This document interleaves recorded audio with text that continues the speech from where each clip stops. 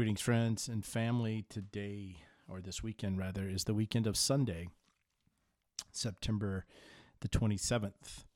And we are going to continue looking at the book of Philippians, Paul's letter to the church at Philippi. Viktor Frankl was a prisoner in Nazi concentration camps during World War II, and because of that, and as such, he was very well acquainted with suffering, with deprivation.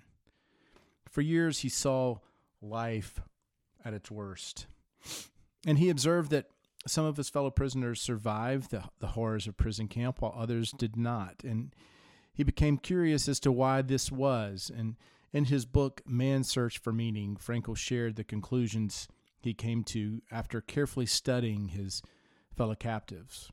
He wrote this, he says, "Everything can be taken from men but one thing, the last of human freedoms, the ability to choose one's attitude in any given set of circumstances."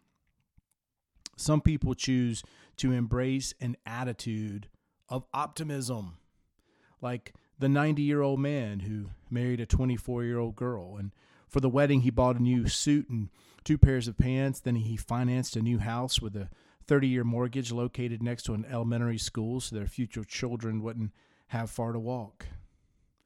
Others, for whatever reason, choose instead to look at life from a pessimistic perspective, like the little boy who was preparing for a test, and he told his dad, I'm going to fail this test because I don't understand the material. And his father responded, "Son, you have to be positive." And the boy said, "Okay, I'm positive I'm going to fail this test." You know, Paul was an individual who chose the only path that leads to joy. He decided to look at life through optimistic eyes. Now, when I say optimism, I'm not referring to wishful thinking or to being naivete. No, this is maturing believers like Paul. Optimism, you see, is based on faith. It's a conscious decision to look at life from the perspective that confidence in the Lord and confidence in the fact that the Lord provides. It's a commitment to put our trust not in the ever-changing circumstances of life, but rather in our God, who, as James says, does not change like shifting shadows. That's James chapter 1, verse 17. And one of the many blessings of choosing this attitude, one of the benefits of deciding to put our faith in Jesus, is that we are able to notice or to see things that other more pessimistic people miss. People refer to this in 2 Corinthians chapter 10, verse 7, when he said that people who don't put their confidence in Christ are looking only to the surface of things. Paul was an individual who decided to look at his life through the eyes of faith.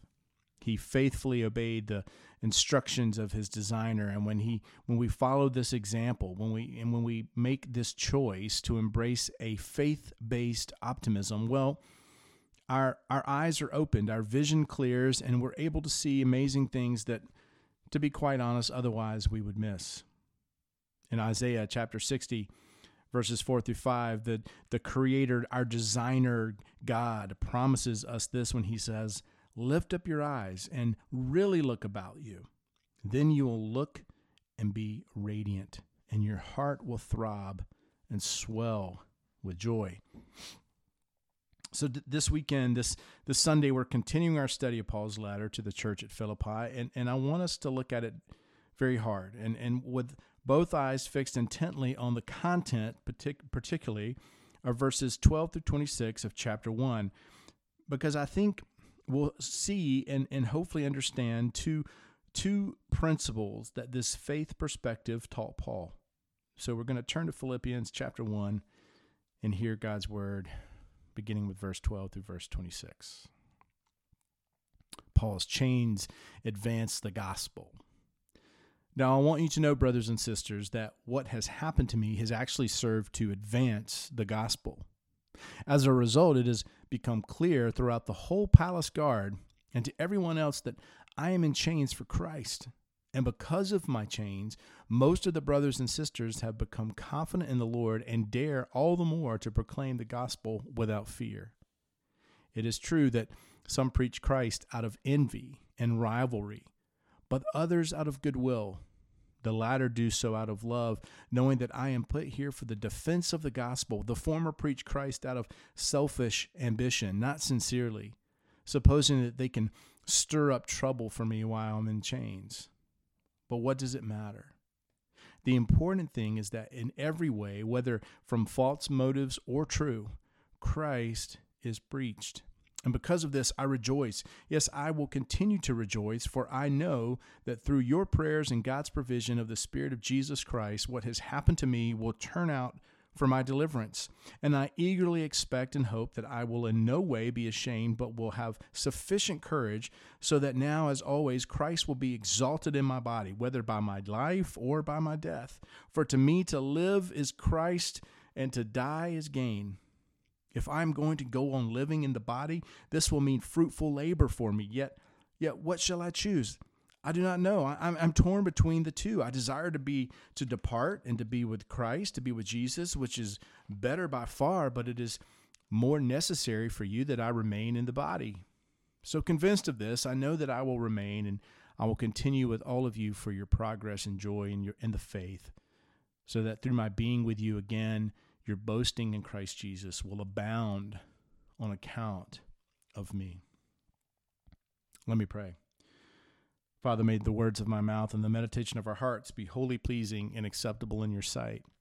Lord, our strength and our Redeemer. Amen.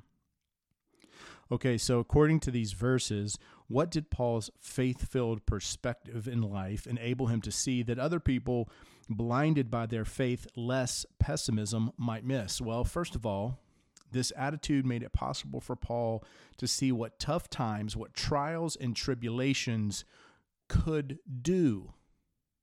Now, that may not sound like the startling of a revelation. I mean, all of us clearly see the consequences of hardships.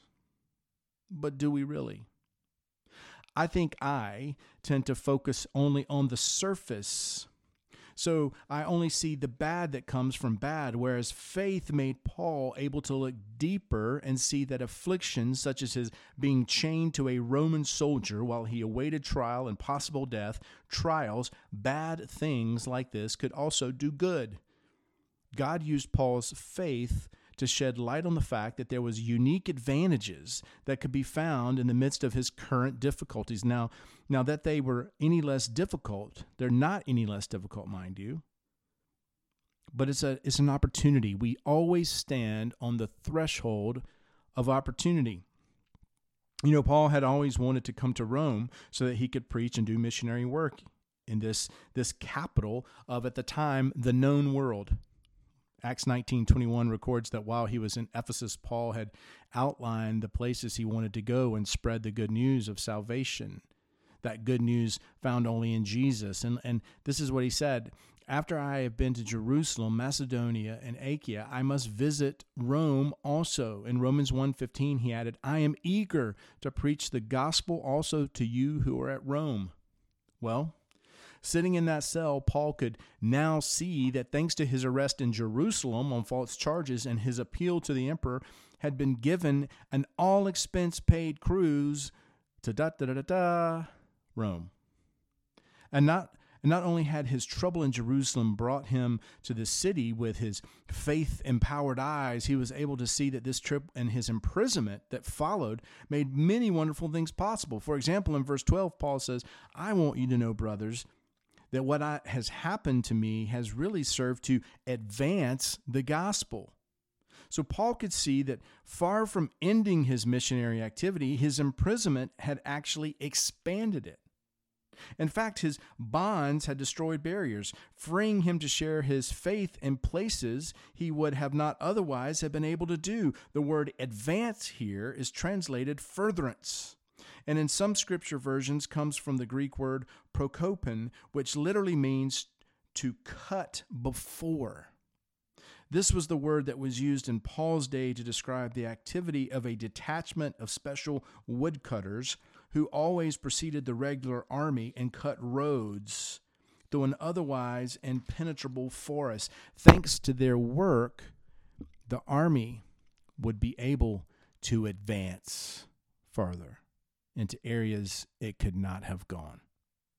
And Paul saw that his suffering opened the way. It blazed a trail over which the gospel could extend where it would not have been able to in any other means. So when he arrived at Rome, he had first been imprisoned, but eventually he was given his own private apartment. And in this apartment, he was constantly under guard, chained, literally chained with a short length of chain to a soldier, a member of the Praetorian Guard. Now understand that the Praetorian Guard were not just any run-of-the-mill soldiers. They are the very elite, the Imperial Guard of Rome. And their unit had been founded by the Emperor Augustus himself, and were made up of a body of about 10,000 hand-picked troops, the best of the best, the elite. They were literally the power behind the throne of Rome. It was to the prefect of the Praetorian Guard, the commanding officer of this crack unit, to whom Paul was handed over to when he first arrived in Rome. So do we begin to see the picture here? Do I begin to start to understand 24 hours a day, 6-hour shifts each, one after another of these select soldiers was chained to the Apostle Paul and forced to be with him?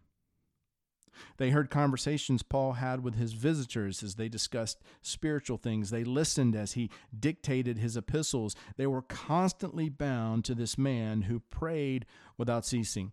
Paul's faith enabled him to see that his imprisonment provided the opportunity for the gospel of Jesus Christ to penetrate into the ranks of the most powerful men in the empire.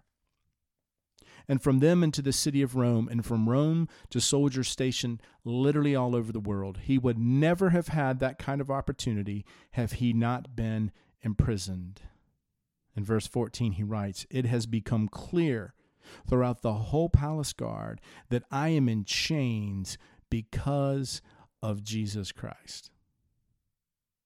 Well, Paul's chains gave him contact not just with the Praetorian Guard, but also with another group of people, the officials in the emperor's court. Paul was in Rome as an official prisoner. And in this case, he was an important one. You see, the Roman government had to determine the official status of this new, quote-unquote, Christian sect. And they wondered, was it merely another sect of the Jews, or was it something new and possibly dangerous? Imagine how pleased Paul must have been knowing that thanks to his imprisonment, the court officials themselves were forced to study the doctrines of the Christian faith.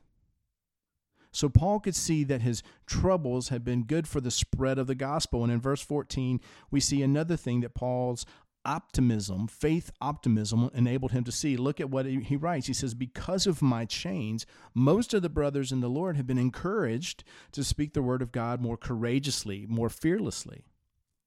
The word brethren would refer not to pastors and church leaders, but to the laity, men and women in the local churches of Rome.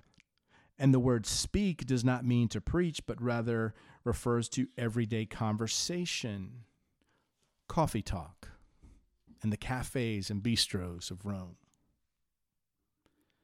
In other words, the way Paul had responded to his very unpleasant circumstances was an inspiration to the other Christians in Rome. And before his imprisonment, they had been fearful to share their faith, but now they were boldly sharing Christ in their everyday conversation. His circumstances invoked courage to the Roman Christians. They decided that if God could use Paul in prison, he could certainly use them outside of prison. Paul's courage gave them courage to share their faith throughout the capital city. So because of Paul's imprisonment, Jesus began and was literally the talk of the town. Even Paul's enemies were motivated by his example to spread the good news of Jesus more boldly. Now, their motives were not pure. They were jealous of Paul and wanted to undermine his authority, so they preached to compete with Paul. But this didn't bother him either, because he had chosen a joyful attitude. He had pulled back and looked at their activity from God's perspective, and he saw that the motive in their preaching didn't really matter. Ministry did. And as he wrote in verse 18, what does it matter? The important thing is that in every way, whether from false motives or true, Jesus Christ is preached, and because of this, I rejoice. So Paul could see that his imprisonment helped the spreading of the gospel. It strengthened local Christians in their evangelistic efforts. And he could also see that it benefited him personally. In verse 19, he writes, "What has happened to me will turn out for my deliverance." Now, this word deliverance does not mean personal safety. So Paul was not saying that he knew he would be released from prison and be safe in that sense. And neither was he saying that his suffering made him more secure somehow in the hope of heaven. Paul knew and regularly preached that we are saved not by what we endure, but rather by what Christ endured. Let me say that again. Friends, we are not saved by what we, quote unquote, endure, but what Christ endured. Not because of our suffering, but because of his. No, the word here for deliverance literally means personal well-being. Paul was saying that he could see that God was going to work in this suffering to mold him into a better person. In 2 Corinthians 4:17 through 18, Paul writes about this principle, and he says that all this suffering is for your benefit. Though outwardly we are wasting away, yet inwardly we are being renewed every single day, for our light and momentary troubles are achieving for us an eternal glory that far outweighs them all. So we fix our eyes not on what is seen, not on what we can watch, not on what media we observe, but on what is unseen. For what is seen is temporary, but what is unseen, well, that's eternal. The lesson history has taught us is that truly great souls always graduate from the school of conflict, never from the school of convenience. Tough times are good for us. Brian Harbour writes, when there is no calamity, there's no courage, there's no hardship, there's no hardiness, no stress, no strength, no suffering, no sympathy, no cross, no crown. Well, thanks to his chosen faith attitude, Paul did not complain about his chains. He consecrated them. He saw them just as God had used Moses' rod and David's sling. He was just as surely using these pieces of metal links for his benefit. Paul saw what his trials could do. And we must learn from Paul. I have to learn from Paul to back off and to look at my problems from this angle so that I too can envision the benefits of the bad times. Not unlike the times, friends, that we are living in now. This is not easy. It's not our natural tendency. Our natural tendency is to focus on the problem itself. But the more we look at the problem, the bigger it gets until my perception becomes completely distorted. Only when in faith we can step back and look beyond the problem do we see, as Paul did, all the blessing what trials and tribulation can bring. So what's our handicap this morning? What's our circumstance? What is it that binds our life? What causes us to suffer? I mean, really suffer. What is it?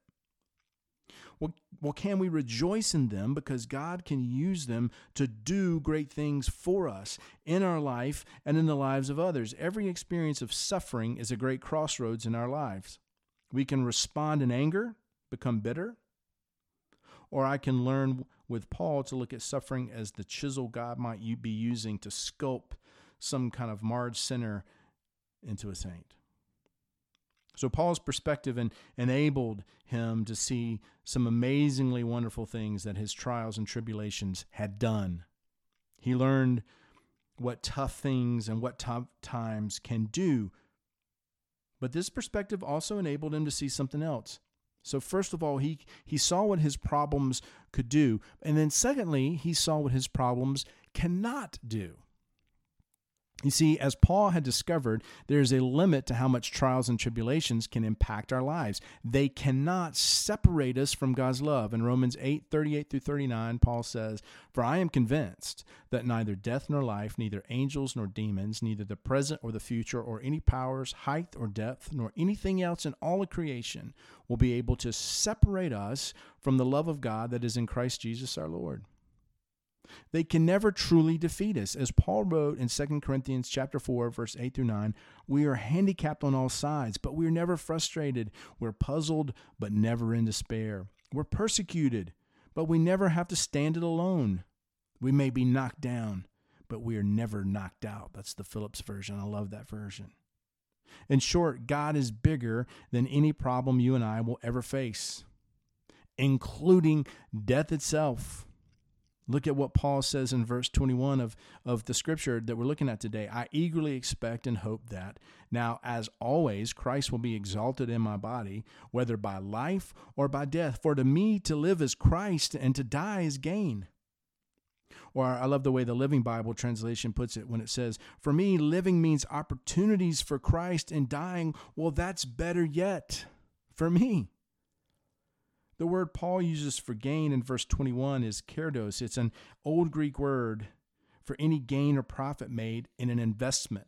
We might translate it as the word dividend. So Paul was saying, hey, if I die, I'm going to cash in my investments and will receive both principal and interest so that I can have more of Jesus Christ than when I was living. Okay? So from Paul's perspective, he could go on living and serving God while he's in chains, or he could die and go home to be with him. Either way, he wins. And so again, for the believer, for the follower of Jesus Christ, what are we afraid of? We should be the most brave and most confident and secure people we know, because nothing can separate us from the love of Christ. In his text, he reminds us that the Christian who chooses to look at life from a faith perspective can see that even the worst that can happen, death itself, is really the best thing that can happen. There's a very real sense that Paul here is saying that as believers, you and I have the same power because nothing can really harm us. Thanks be to the power of God, for even death only brings us to eternity in God's presence. Since Jesus has defeated death for us, we are literally untouchable. Nothing can really hurt us. It's why it's so hard for me to understand when, because of trials, some believers decide to give up their faith in God. My mental response is, give up for what? What else is there? Everything else in life comes up short. There is nothing else to help you and protect you when tough times come. Somehow everything else falls flat, doesn't it?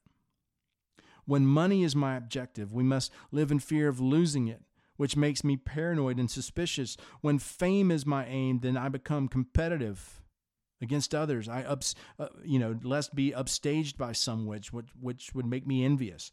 When power or influence drive me, well, then we become self-serving and strong-willed, which makes me arrogant. And when passions become our God, then I become materialistic, thinking enough is never enough, which makes me greedy. Only Jesus can satisfy. Whether we have or don't have, whether we are known or unknown, whether we live or die, only Jesus can satisfy. In the 8th chapter of John's Gospel, there's a record of an incident early in Jesus' ministry where he begins to teach his followers about the cost of following him. And as a result, many of Jesus' disciples left him. When this happened, Jesus turned to the 12 and said, "You do not want to leave too, do you?" John chapter 8, verse 67. And Peter replies, "Lord, to whom shall we go? You have the words of eternal life." As Paul taunted in 1 Corinthians 15, 55 through 57, "O grave, where's your victory? O death, where is your sting? Thanks be to God who gives us the victory through our Lord Jesus Christ." So Paul's faith-based optimism enabled him to see some things that most people miss. Trials, hardships can do a lot for us. They can actually benefit us. But Paul could also see from his vantage point that there are limitations to the harm that trials can cause. There are things that they can not do as well. So this weekend, today, I invite you to pray with the psalmist and say, "God, open my eyes that I may see wonderful things in your law." That's Psalm 119. Let's all ask God to help us choose to look at life with an optimism that comes from our faith in Him. and Him alone. If you're listening today, if you're here this weekend and you're not a follower of Jesus, if you're not a believer, if you're not a Christian, then I hope and pray that today's worship has opened your eyes to see that we all have a need to follow Jesus as our Savior and Lord. You have that need. I have that need. God promised way back in the Old Testament in Deuteronomy chapter 4:29 that if you seek the Lord with your God, you will find Him. If you look for Him with all your heart and your soul, He's not going to hide from us. If we've never made that commitment to follow Jesus, I urge you to seek Him today. I want to close today with a benediction found in Philippians chapter 1, verses 9 through 11. And it's my prayer that your love may abound more and more with knowledge and with all discernment, so that you may approve what is excellent, and so be pure and blameless for the day of Christ, filled with the fruit of righteousness that comes through Jesus Christ, to the glory and praise of God. Amen. And go in peace.